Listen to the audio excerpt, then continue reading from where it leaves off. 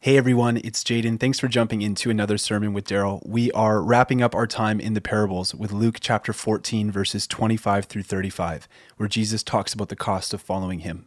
In this message, Daryl clearly shows that both the pathway without Jesus and the pathway with Jesus will cost us.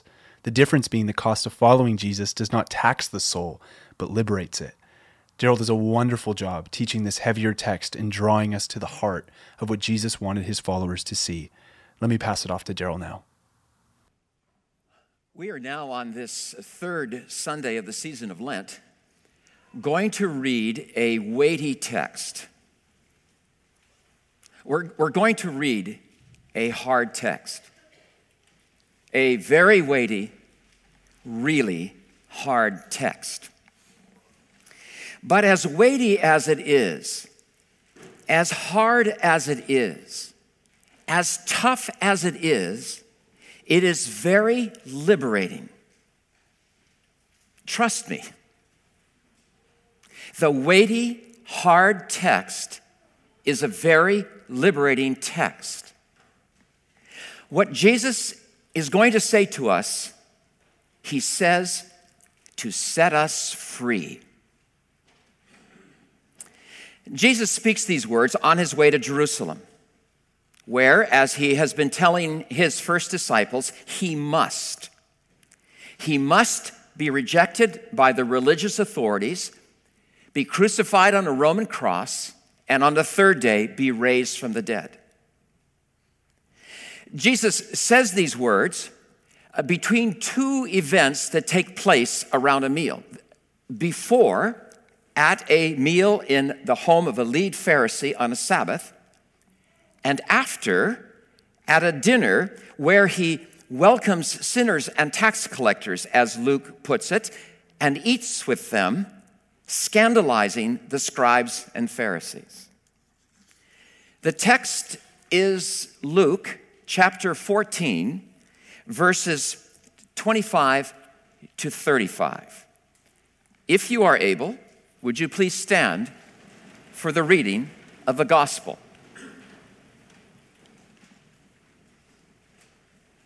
Spirit of God, we believe that you enabled Luke to now write down these words for us accurately.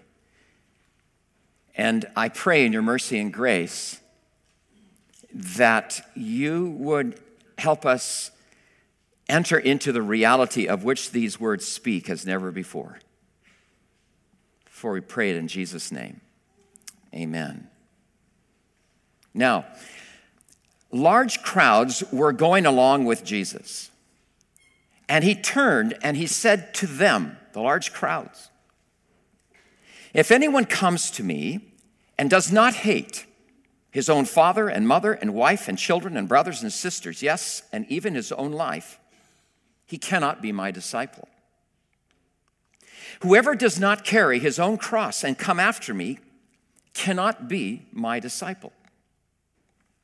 For which one of you, when he wants to build a tower, does not first sit down and calculate the cost to see if he has enough to complete it? Otherwise, when he's laid a foundation and is not able to finish, all who observe it begin to ridicule him, saying, 'This man began to build, but was not able to finish.' Or what king, when he sets out to meet another king in battle, will not first sit down and consider whether he is strong enough with 10,000 men to encounter one coming against him with 20,000? Or else, while the other is still far away, he sends a delegation and asks for terms of peace. So then, none of you can be my disciple who does not give up all his own possessions. Therefore, salt is good, but even salt has become tasteless. With what shall it be seasoned? It is useless, either for the soil or for the manure pile. It is thrown out. He who has ears to hear, let him hear. She who has ears to hear, let her hear." The word of the Lord. You may be seated.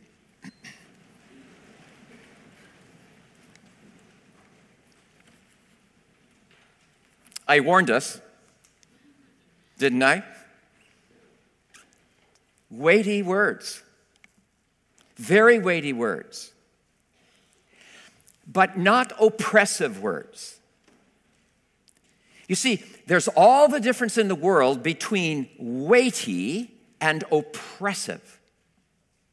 The presence of the living God is weighty, yes, but not oppressive. Jesus' words are weighty, but they're not oppressive. Indeed, they are not only not oppressive, they are positively liberating. Liberating? Unless you hate, give up all, carry your own cross. This is liberating? Yes. Deeply liberating. Why? Because much of the stress that we experience in our day is due to not following. Many of us experience oppressive stress in our time because we are not following Jesus. We are not actually following right on the heels of Jesus. Following right after Jesus does not result in life-draining stress. Challenge, yes. Being stretched, oh my. Tribulation, yes. Persecution, likely. But not oppressive stress that saps vitality. Come to me, all who are weary and who have overburdened yourselves, and I will rest you, says Jesus. Take my yoke upon you, and you will find rest for your souls. For my yoke is easy and my burden is light.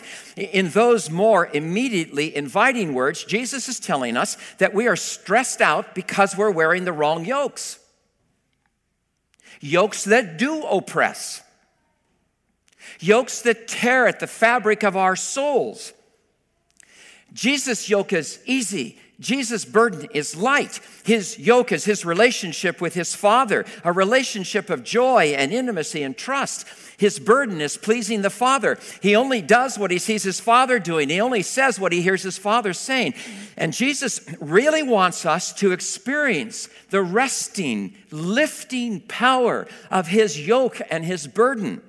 And so he speaks weighty words like those recorded in Luke 14. His weighty words are given to set us free. Set us free? Yes, set us free. Look more carefully at the text. 3 times in the text, Jesus says cannot. Verse 26. If anyone comes to me and does not hate their own father and mother and wife and children and brothers and sisters, and yes, even their own life, cannot be my disciple. Verse 33. No one can be my disciple who does not give up all his or her own possessions. And verse 27. Whoever does not carry his or her own cross and come after me cannot be my disciple. Now, Jesus speaks these 3 cannots relative to 3 little parables. Verse 28, the parable of the builder, who needs to be sure he actually has the materials with which to build in order to finish the project. Verse 31, the parable of the king who is defending his reign, who needs to be sure he has enough resources to go into the battle. And verse 34, the parable of the salt. Salt is only useful if it keeps its saltiness. Jesus is speaking his cannot to help us build well. He's speaking his cannot to help us win the battle. He's speaking his cannot to actually help us be salt, to be the salt of the earth he calls us to be in his Sermon on the Mount. You cannot be my disciple unless you hate. You cannot be my disciple unless you give up. You cannot be my disciple unless you carry your own cross. Now, is Jesus saying to us, look, folks, unless you get with it, I will never let you be my disciple?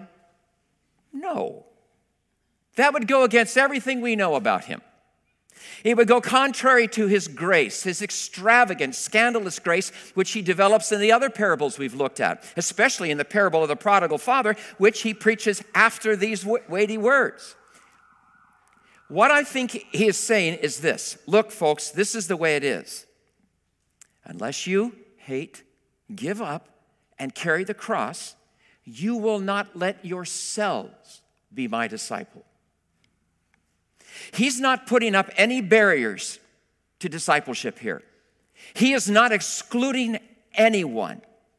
He is saying that we will simply not get up and stay right behind him unless we stop giving into the other claims upon our lives. The cannot is not from his side. The cannot is from our side. Jesus is telling it like it is. We simply will not follow behind him as long as we want to follow behind someone or something else. You've heard me say it many times. Every human being is a disciple of someone or something or some way of life. Every author, every filmmaker, every politician, every newspaper editor, every TEDx speaker, every plumber, lawyer, teacher, doctor, entrepreneur, every person in every city, in every nation of the world is a disciple of someone. And so the question is never, will I be a disciple? The question is always, whose disciple will I be? In his weighty words, Jesus, Savior of the world, Lord of the universe, is saying to us, look, I really want you to be my disciple. I really want you to know the fullness of life that comes by actually following behind me. But here's the deal. You will not get up and you will not follow me into that fullness, into the kingdom of God, unless you come to terms with all the other claims on your life. In his weighty words, Jesus is saying, oh, how I want you to enter into and enjoy the intimacy I enjoy with my Father. I died to make all that possible, but you will not get up and you will not follow me into the Father's heart unless you come to terms with everything else you're following. It is not that we cannot be his disciples. It's that we will not be his disciples. Now, what amazes me is that according to Luke, Jesus speaks his weighty words, his hard words, to the multitudes. He speaks these words to the large crowds that are starting to hang around with him. I would expect him to say such weighty words to those who have already decided to be serious about him. Wouldn't you expect him to say that? But no, Jesus speaks these words to the crowds. He's speaking these words to the seekers. Jesus does not do what we think he ought to do. He does not soft pedal the cost of discipleship.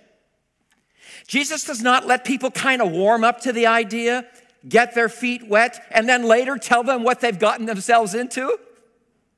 He never deceives anyone about the cost.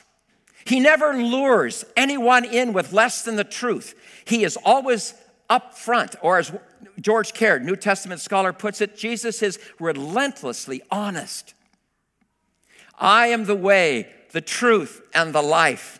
I will lead you into abundant life, but you will not follow me into that life unless and until you come to terms with all the other claims on your life. It's not that you cannot follow me. It's that you will not follow me. Now, I know that this cannot offends the spirit of the age. I know that. But what else is Jesus supposed to say? I mean, how can it be otherwise? What helps me is to realize that Jesus here is expressing himself in a typical Middle Eastern way. That is, he is putting things in the extreme to get our attention. He's drawing as sharp a contrast as possible to get our attention. Thus, hate, give up all, carry your own cross. Is he literally advocating that we literally hate our loved ones? I mean, is he literally advocating that we literally give up everything? Is he literally wanting us to literally walk around carrying crosses on our shoulders? The fact is, he is going deeper than literally. He is speaking in such an extreme way because he is calling us to deep, deep renunciation. That's what Lent's all about. He's calling us to renounce at very deep levels, all the claims on our lives that keep us from living his joyfully liberating claim on our lives. He's expressing himself in such an extreme way to arrest us, and then having arrest us to free us. Hate, give up all, and carry your own cross. Now, let's spend some time with each of these three exhortations and see how each of them does, in fact, set us free. Hate. Verse 26. If anyone comes to me and does not hate father and mother, wife and children, brothers and sisters. Now, Jesus cannot possibly mean what we mean by hate in light of the fifth of the 10 commandments, you shall honor your father and mother. Jesus cannot possibly mean but what we mean by hate in light of his new commandment, love one another as I have loved you. Hate is a Middle Eastern way of saying the scales have now been tipped. Hate is a way to say your love for me is going to need to be greater than your love for your loved ones if you're actually going to follow behind me. That's why the Good News Bible renders Luke 14:26, whoever comes to me cannot be my disciple unless he loves me more than he loves father and mother. On another occasion, Matthew records Jesus saying, whoever loves father and mother more than me is not worthy of me. Yet, we must not blunt the sharp edge inherent in this word hate. For Jesus is calling us to more than a relatively greater love for him. He's also saying that loved ones no longer have the final authority in our lives. A very radical thing to say in the first century. A very radical thing to say in any Middle Eastern context. A very radical thing to say in many of the places of the world that many of us come from. You know, I'm surprised that the crowds did not stone Jesus right there and then. In first century Middle Eastern culture, everything is built around the absolute authority of the father. The father virtually dictates how and when the children live until the day the father dies. In other cultures, it's the mother who has that role. While living in Manila, I walked closely with a young Filipino man who was wrestling with a call to pastoral ministry. And over a period of months, we came to discern that, yes, in fact, Jesus was calling him to this ministry. But he told me he was not able to respond. And I said to him, why? We've gone through this discernment process. Clearly, Jesus is calling you to this. Why can you not? And he replied, because my mother has not yet given me her permission. The young man was 33 years old. In such cultural settings, Jesus' weighty words are wonderfully liberating because Jesus is saying the only permission you need to follow me is mine. So too in North America. Jesus' words puts us all in our places. It's so easy to have loved ones and close friends put in a place of almost idolatry, to take the place in our lives that only the living God can occupy. Boy, I know this keenly on a number of levels. I love my dad and my mom.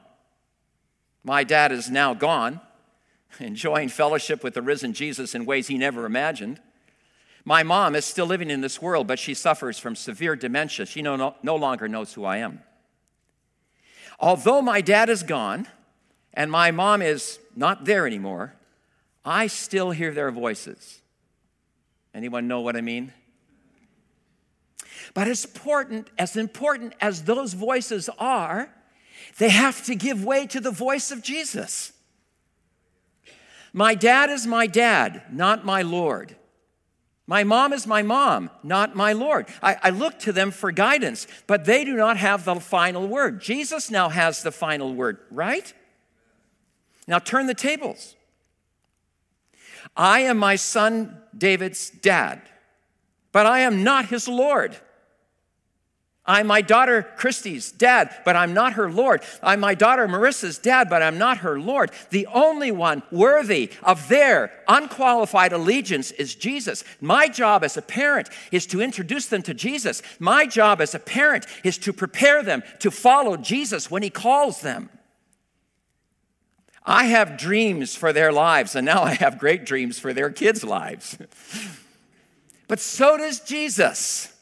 And his dreams take precedence. His dreams are better than my dreams. And I have to relinquish my dreams to his, even if such relinquishing of my dreams means the death of my dreams. I have to be ready for Jesus to disappoint my dreams for them so he can fulfill his dreams for them. I'm their dad and their grandpa, but I'm not their Lord. Now, when I embrace Jesus' weighty words, I actually lighten up and I become a better dad. I'm less demanding, less controlling, less and more open, and I'm more sensitive to the stirrings of the Spirit in their lives. I'll always remember the day that I left for university.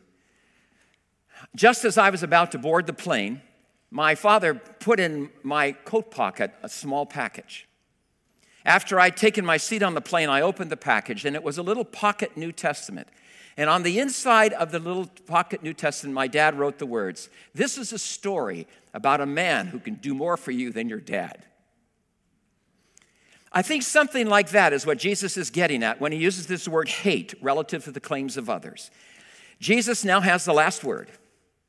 My dad was loving me by relinquishing me to Jesus. He had no idea of what those implications were. My dad was loving me by calling me to love Jesus more. And that's what we do in the body of Christ. We love one another by freeing one another to go Jesus' way.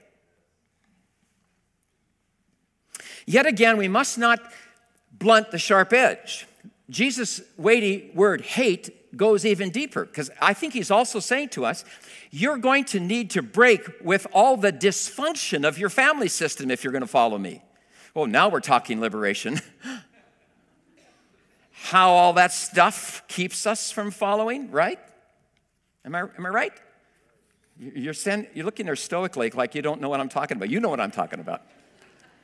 Hate, this word hate, captures the intensity to which Jesus frees us to break with all that stuff.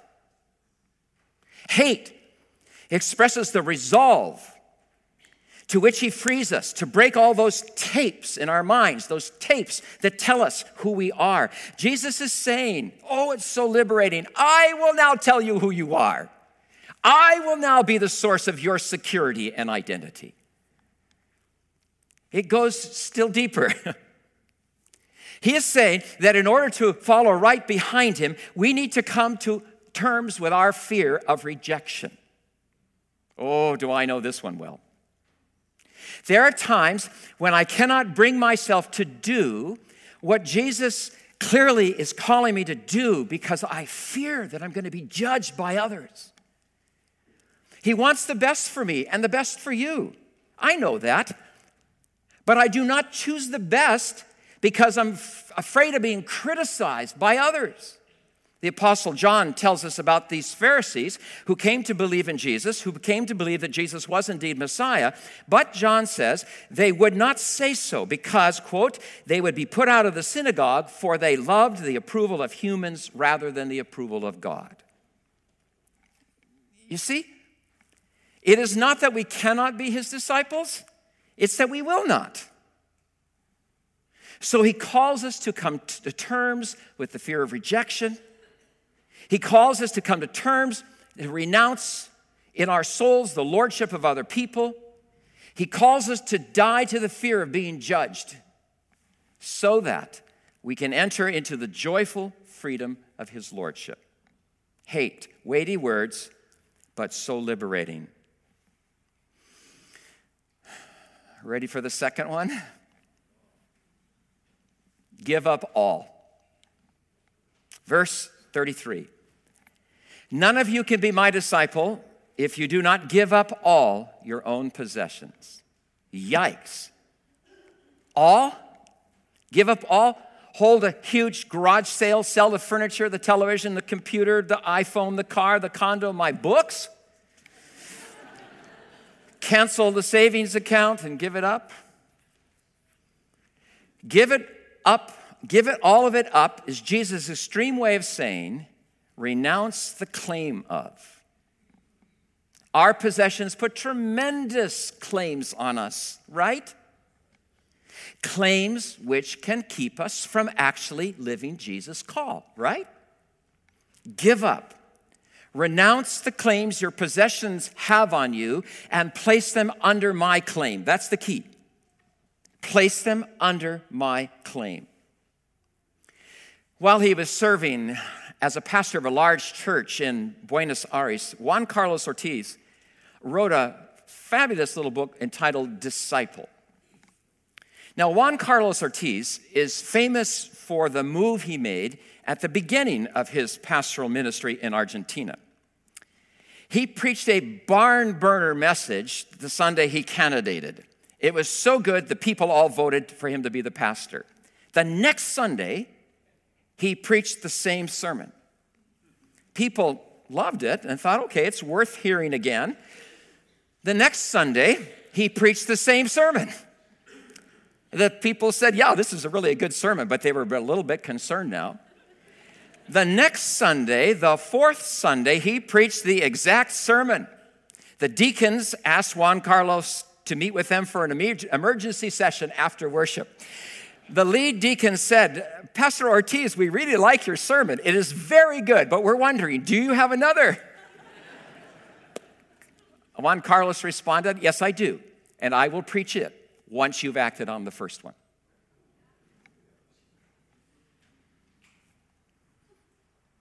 In his book, The Disciple, Ortiz reminds us that Jesus has everything we could ever want. Joy, peace, healing, meaning, fullness, everything we'd want. But it will cost us. And so Ortiz imagines this following conversation. I shared it with you a couple of years ago. We say to Jesus, okay, I want what you have to give. How much does it cost? Well, he says, it's very expensive. But how much, we ask? Well, a very large amount. Do you think I could buy it? Of course, says Jesus. Everyone can buy it. But didn't you say it's very expensive? Yes. Well, how much is it? Everything you have. After wrestling, we make up our own minds. All right, I'll buy it. Well, says Jesus, what do you have? Let's write it down. Well, I have $10,000 in the bank. Good, $10,000. What else? That's all. That's all I have. Nothing more? Well, I have a few dollars here in my pocket. How much? Well, let's see. 30, 40, 60, 80, 100, $120. That's fine. What else do you have? Well, nothing. That's all. Where do you live? In my house. Yes, I have a house. The house too, then. He writes down the house. You mean I have to live in my camper? You have a camper? That too. What else? I'll have to sleep in my car. You have a car?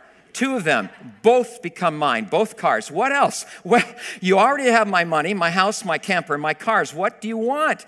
Are you alone in this world? No, I have a wife and two children. Oh, yes, your wife and two children. What else? Now I'm left with nothing. I'm left alone now. He exclaims, you yourself too. Everything becomes mine. Wife, children, house, money, cars, and you. Then Jesus says, now listen.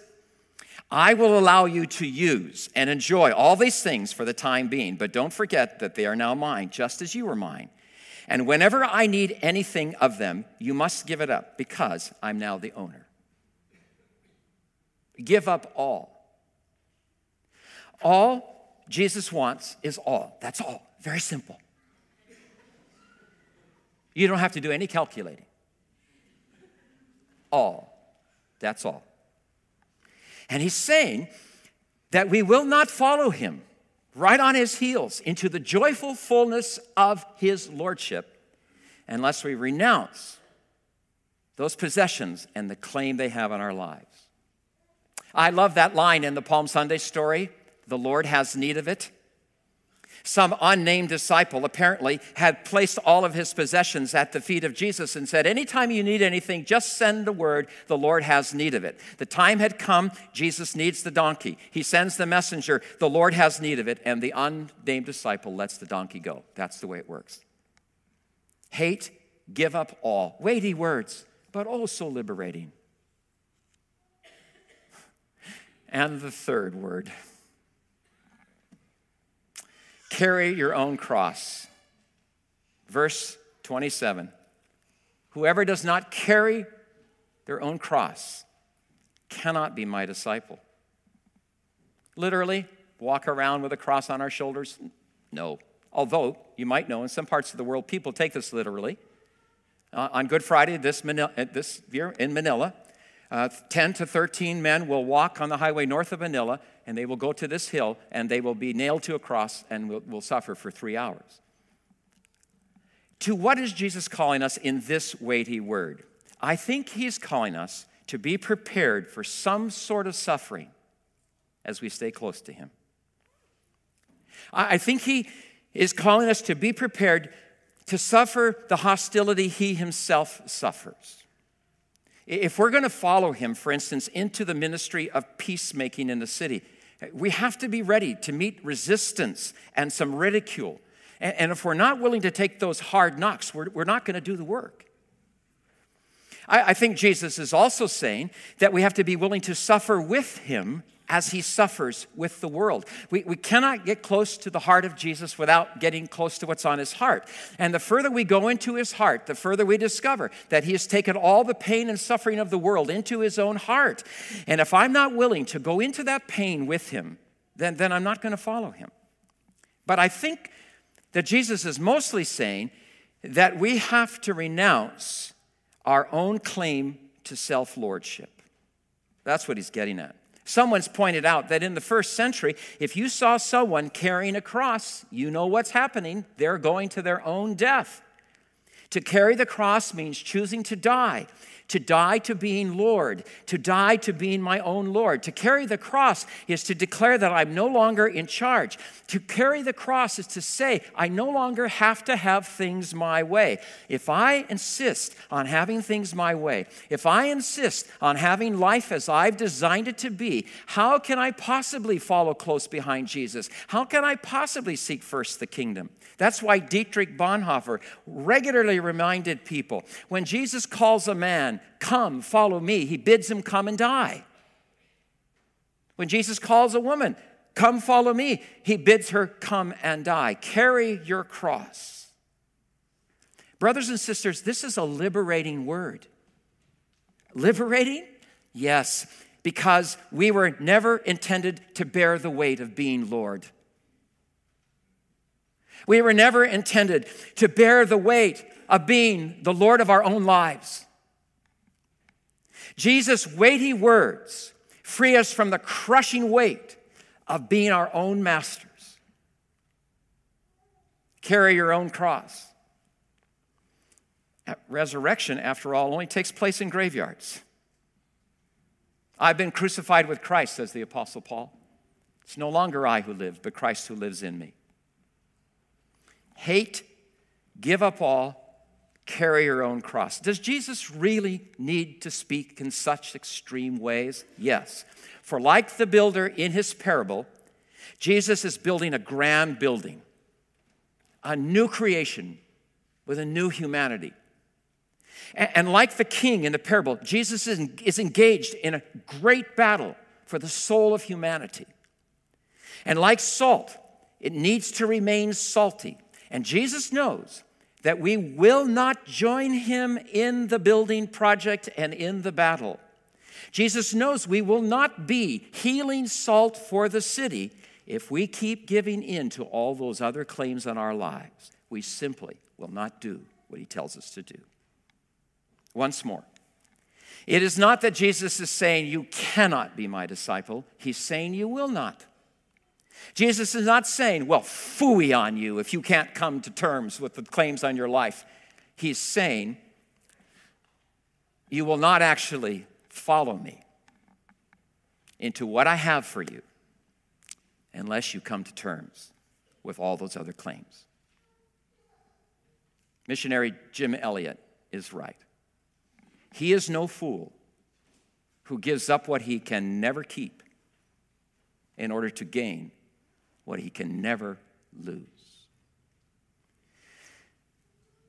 Before we sing, I invite you to simply sit before the Lord Jesus and say back to him the one big thing he said to you in the last 30 minutes, and then to say to him what you plan to do about it.